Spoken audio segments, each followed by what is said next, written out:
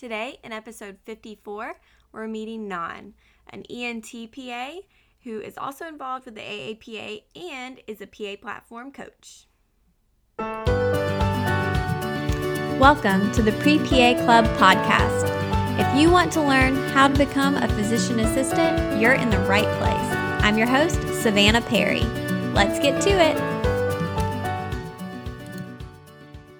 Hey guys, thank you so much for joining me. Savannah here, and I am excited to bring you another interview. It is application season. It is interview season, more importantly. So I'm really excited about this one. If we've never met, I'm Savannah. I am a dermatology PA, and I also run a website called the PA Platform, and I host this podcast every single week. And it's been a lot of fun. I'm a year into it now, which is great. And yeah, I just enjoy doing it and getting to talk to a lot of different PAs and meet people. I met Ngan on Instagram, and she actually reached out to me, almost a year ago, about possibly wanting to get involved with interviews and help out with what we were doing with the PA platform. So after talking to her, she had just graduated. I could tell that she really had a passion for helping students, and she joined the team, and the rest is history. So I'm excited for you guys to get to hear a little bit about her and meet her as well. This podcast episode is sponsored by My PA Resource. If you're not familiar with that, it is a website, and I've had the founder of My PA Resource on the podcast back a few episodes ago in number 51. So if you're needing help with your personal statement, listen to that episode, and then you can also check out My PA Resource and use the code PREPA Club for a discount on their services. And I've been thinking, why don't we have a podcast discount code for the PA platform? That seems kind of silly. So you can also use the same code PREPA Club for a discount on any service through the PA platform, including mock interviews or pre-PA assessments. So that is new as of this episode. And if you've been listening along for a while, thank you so much. If you are new, welcome. And make sure that you subscribe on iTunes to get the newest episodes uploaded every single week. They come out on Fridays, not exactly at the same time, but I try really hard. And yeah, if you ever have any suggestions, anyone you want to see on the podcast, any questions you want to have answered, let me know. I think I'm probably going to do a Q&A session coming up pretty soon. So send me your questions for that. And you can actually leave a voicemail question on the website if you go to thepaplatform.com/podcast on your computer, or if you look in the descriptions of the episodes. So I'd love to hear from you and hear some of your questions. But for now, let's jump into our interview with Ngan. And okay, I'm going to be completely honest. My baby was fighting nap time during this interview, and so you'll kind of hear her yelling. My baby loves to yell. She has found her voice. She doesn't really cry that much, but she yells. And so she joins our interview in the middle, and that is such a distraction, but she was really fun. So anyway, you're going to hear some baby noises. I apologize, but let's jump into it, and then I hope you'll get some good info out of this. Here we go. Introduce yourself and give us a little background on you and how you became a PA. My name is Ngan. I am a fairly new PA that's working ENT. I am part of the inaugural PA class from Florida International University in Miami, and I just graduated this past December. Prior to PA school, I received my master's in public health and worked for the local health department as an epidemiologist investigating infectious diseases. And I've also worked as a medical assistant at an HIV clinic. Interesting. Okay. So a couple things there. First of all, public health. Do you feel like having a background in public health helped you with getting into PA school, or has helped you as a PA? So I would say that my master's in public health did not necessarily get me any more interviews, but it definitely was a conversation starter while I was in the interviews. As a PA, I really do believe that it's changed my thought process and looking to more like social economic status or factors that affect patients' care. So because of that, I do believe it does make me a better healthcare provider. Okay, interesting, because I know that's something that people start to look at if they're having trouble getting into school or need to work on grades, going back and getting their master's in something. And a lot of times I'll recommend public health. I think it's interesting. So, Yeah, definitely recommend that if you can, or anyone really should take a few courses in public health. But as far as obtaining a second master's degree, I would say do it only if you are truly interested in working with the underserved population, or contributing, to greater health and public health kind of thing. Cool. Okay. The other thing, so the school, we'll get back to your application in a minute. You said Florida International Yes. University? Okay. And you were in the inaugural class. So does that mean you applied when it was provisional? Correct. I did apply provisionally. I am the first graduating class. And so now, yeah. Well, I think that's really cool. Did you have any reservations about going to a provisional program, or did you see any benefits of being in a provisional program? I think I was a little reserved applying, just not knowing much about it, but having been through the whole process and actually sitting in and being interviewed by the ARC, the accrediting committee for PA schools, I am confident. I feel like, it takes a lot for a PA school to become accredited. And so, to new PA students out there, I definitely encourage you to look into it. One of the great things I would say about being in a brand new program is you have the opportunity to provide feedback and kind of meld the program and really make an impact for future PA students. So if that's something that you're interested in to make a really impact and kind of leave a legacy, then I do encourage for students to also look out into provisional accredited programs. Cool. Okay, so when it came time to apply to PA school, what did that process look like for you, and kind of how did you come to the decision of wanting to be a PA? So I will be honest, I did not do my research well. My journey to PA school was challenging, and I would say that's probably one of the hardest part for me with this whole application. At that time, I didn't really know anyone that was going through this process, so I kind of had to do this on my own. And so for me, what really, got me interested was, I was working still as an epidemiologist, and I was just frustrated. At that time, I was working on this specific project, interviewing young adults that were recently tested positive for hepatitis C. And so during these interviews, I would call the patients and, notify them of their test results. And here they are crying, thinking this is like a life sentence.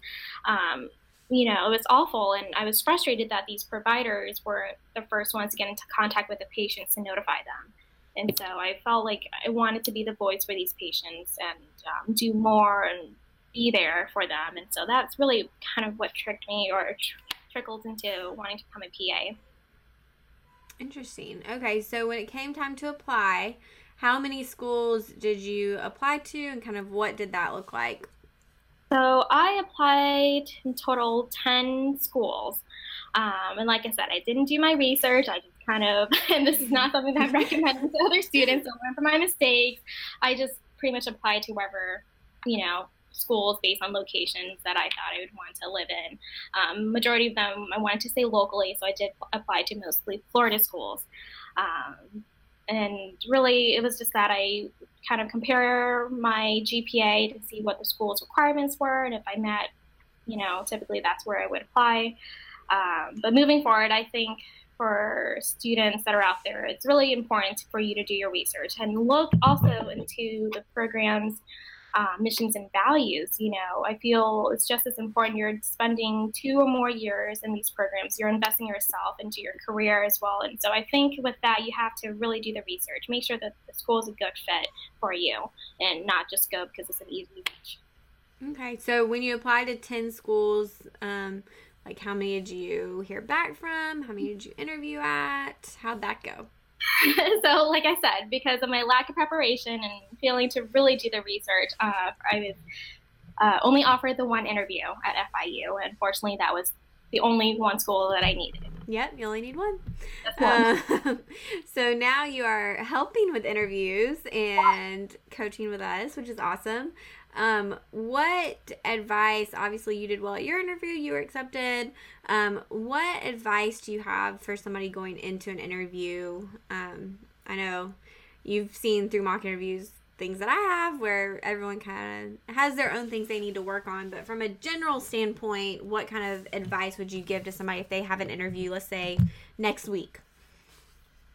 I would say the most important thing, or the easiest thing really, is just to be yourself. Be genuine. Don't make up answers that you think the programs want to know. Come speak from the heart, and that would translate so much better. What I do notice with a lot of these applicants' interviews is don't just credit yourself. Every little thing you do, I think, brings a lot to the table, and your weaknesses or strengths, play that up. Like for me, I'll be honest, I didn't have a strong GPA, and that was probably what limited me in most of my interviews. Yes, like I said, I had my master's, but the schools didn't really care. They looked at my undergrad GPA and are like, yeah, wait or now. And so for me, I played up my public health strain a lot. And I think that's ultimately, like I said, what got me through the interview. So if there's any particular, thing that you have that you think is unique, play that to your advantage. And I think that will take you far. Yes. And that's what I feel like everyone has trouble. I have trouble like bragging on yourself. And so I think one thing that we try to do in our mock interviews is help people to tease this out, because we look at your application and we go, oh my gosh, this is so cool, this experience you have, or like, it's great that you did this volunteer thing, or this part of your personal statement was really good. Like, you need to be able to kind of pick those things out and incorporate them in your interview. And again, like, it's so easy to tell if someone's just trying to say what they think you want to hear. And it comes off so generic. So yeah. Just speak from the heart and smile. Yeah, smile. Yeah, be confident. Anyway, okay, so you started PA school. What was most difficult for you during PA school? Early on, I would say I struggled a lot with mental, like personal blocks. And what I mean is, early on, you're comparing yourself to others. And I think that's something, it's easier said than done, but you really just have to work on it. You're there, and the only competition is yourself, to be a better version of yourself, from the person you were yesterday. And so that was challenging. Of course, I think the wealth of, or the volume overload of the information that's provided. You hear often that the PA school analogy is like drinking water from a fire hydrant or a water hydrant.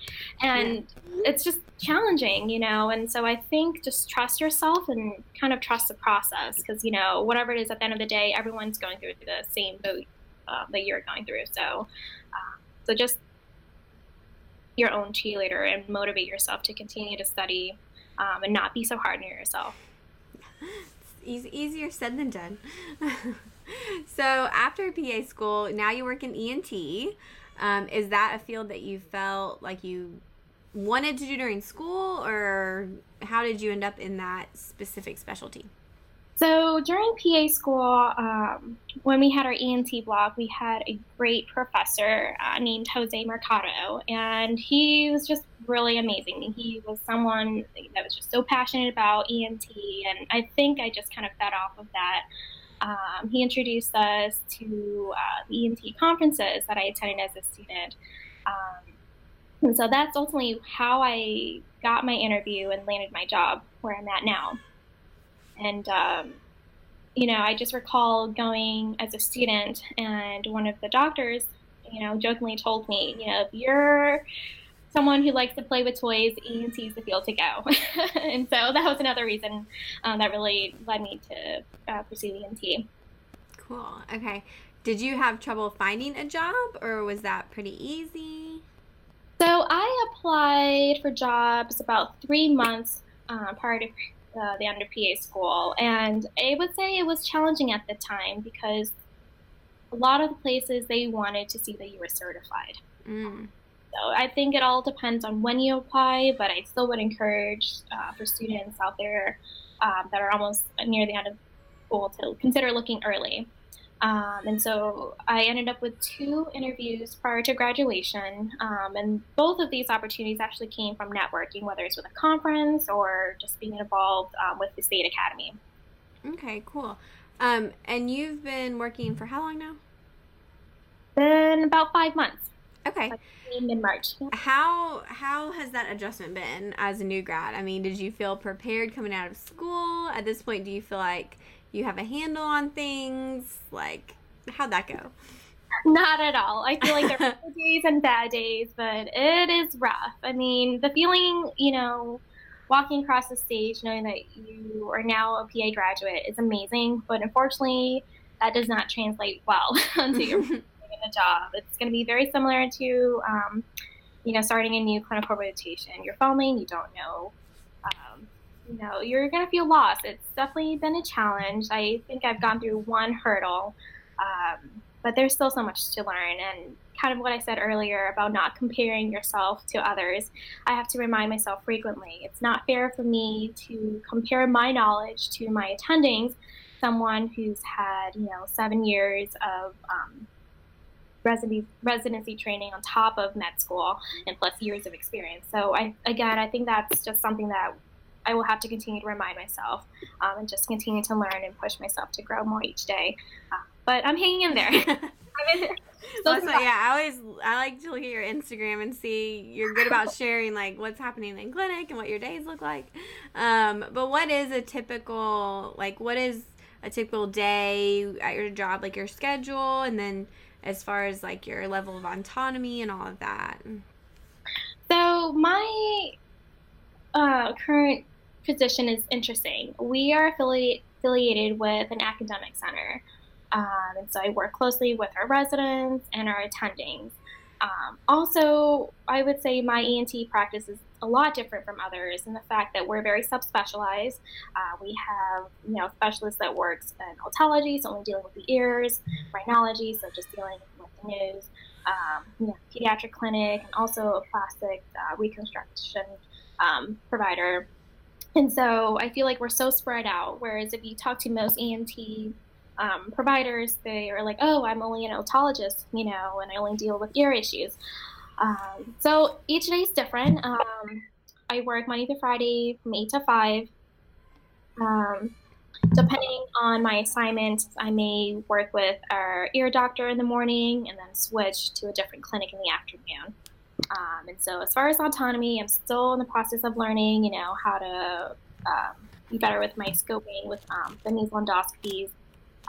But at this time, as part of our training, the goal or what's expected is for me to see every new or extended return patient, kind of see them, get a full history, perform the physical exam, maybe perform ear debridement if necessary, kind of come out there and discuss with my attending, to share the findings, and kind of come up with a plan. And then together we'll go back to the patient's room and, kind of discuss that. And so the goal and, once the training phase is over, I'm expected to have full autonomy, be able to see the patients on my own, and then discharge them out and ultimately have my own set of patients. Cool. That's really exciting. Okay. So transitioning from your job, I definitely want to talk about AAPA stuff. So Okay. How did you first get involved with AAPA and why? Like, why was that something you wanted to do, or? So I was pretty involved as a student leader at FIU. What was my role? I had to think back a moment. I was diversity chair for our class. That kind of also led me to work with our State Academy, really just trying to get involved more as a leader.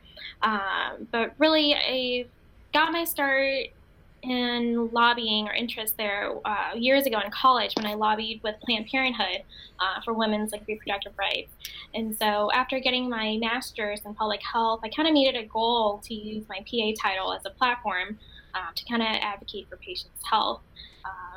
And so sure enough, I was browsing around on Facebook one day and I saw that the AAPA was looking for students to apply to become a delegate for the Student Academy. Which, by the way, if anyone's interested, the HOD application is available now until September 30th. Okay, good to know. And so, yeah, so that's really how I got involved. Interesting. Sorry. We had a baby bust into our session. Okay, so are you still, wait, so what are you now?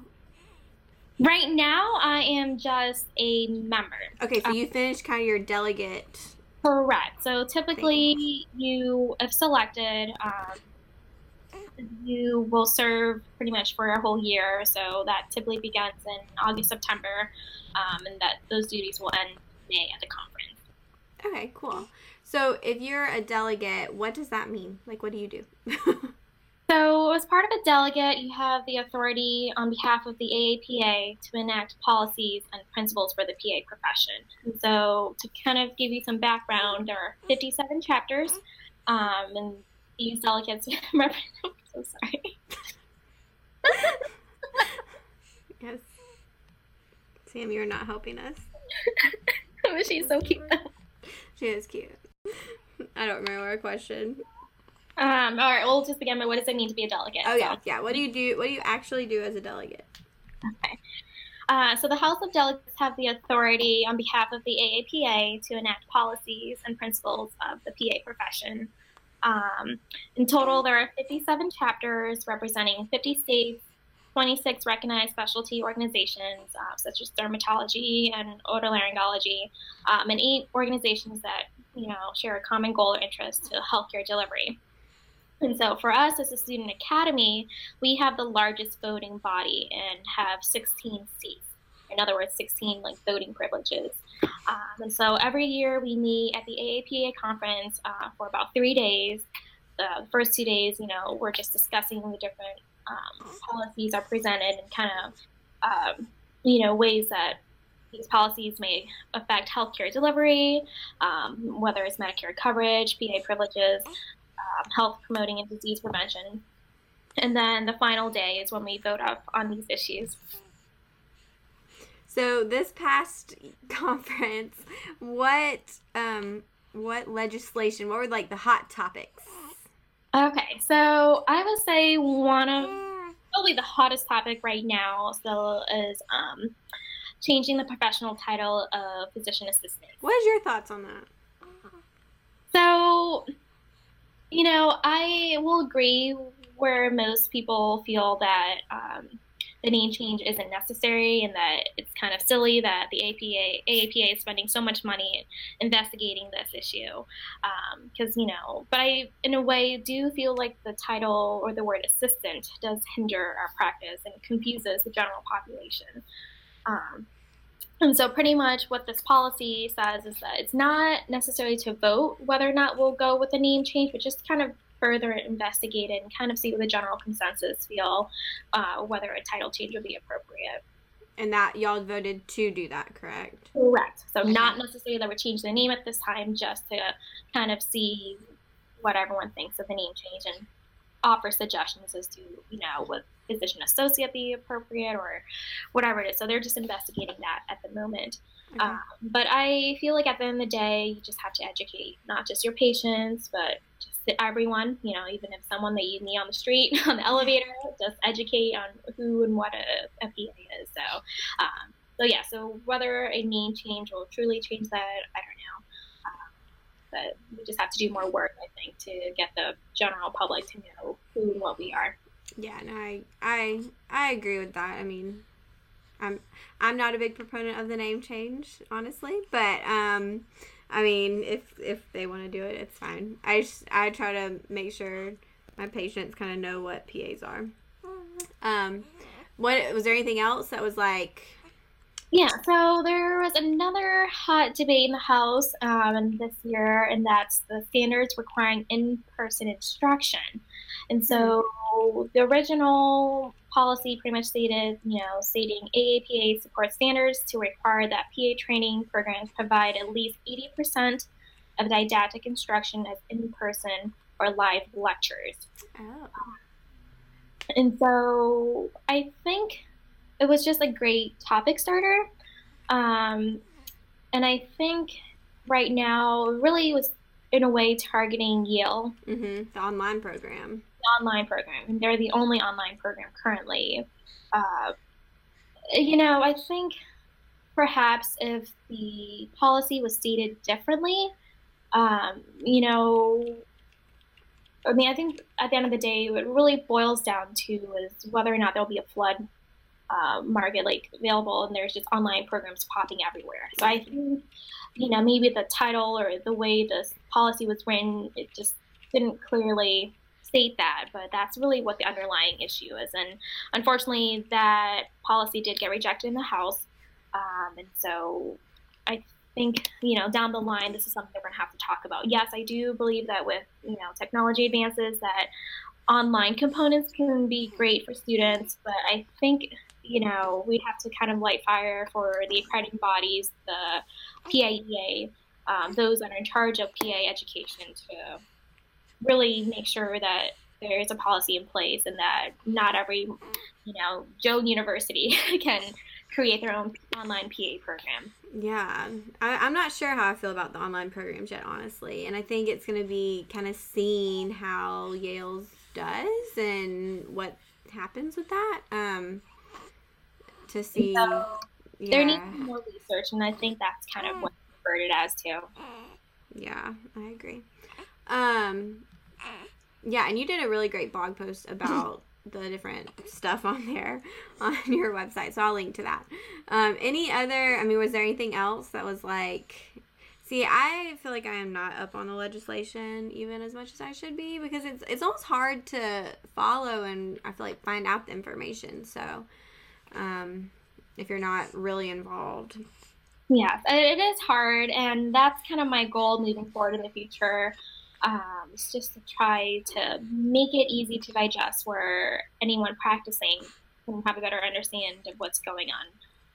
But as far as other major recommendations, I think there are two that will affect students in a way. One of them that got passed this year, and this was an initiative started by the Student Academy, is increasing PA diversity. That did get passed, and what that policy states is that there needs to be an initiative for increased funding for development and operation of PA programs at historically Black colleges and universities, predominantly Black institutions, Hispanic serving institutions, and rural serving institutions. And then this last one here is the support for PAs and federal loan limits. And so I see now that with the increasing challenges or competitiveness to get into PA school, I do that there will be more students that will come in with a master's beforehand, and so sometimes these loan limitations can affect those students, and so that is definitely something that I think will benefit future PA students. Cool. Yeah, no, that's good to know.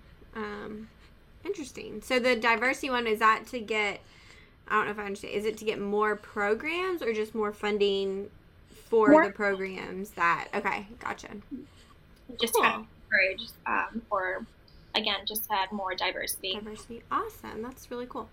Okay, well, where can everyone find you? I know you have your website and Instagram, and you're on the PA platform. You're everywhere. I'm everywhere.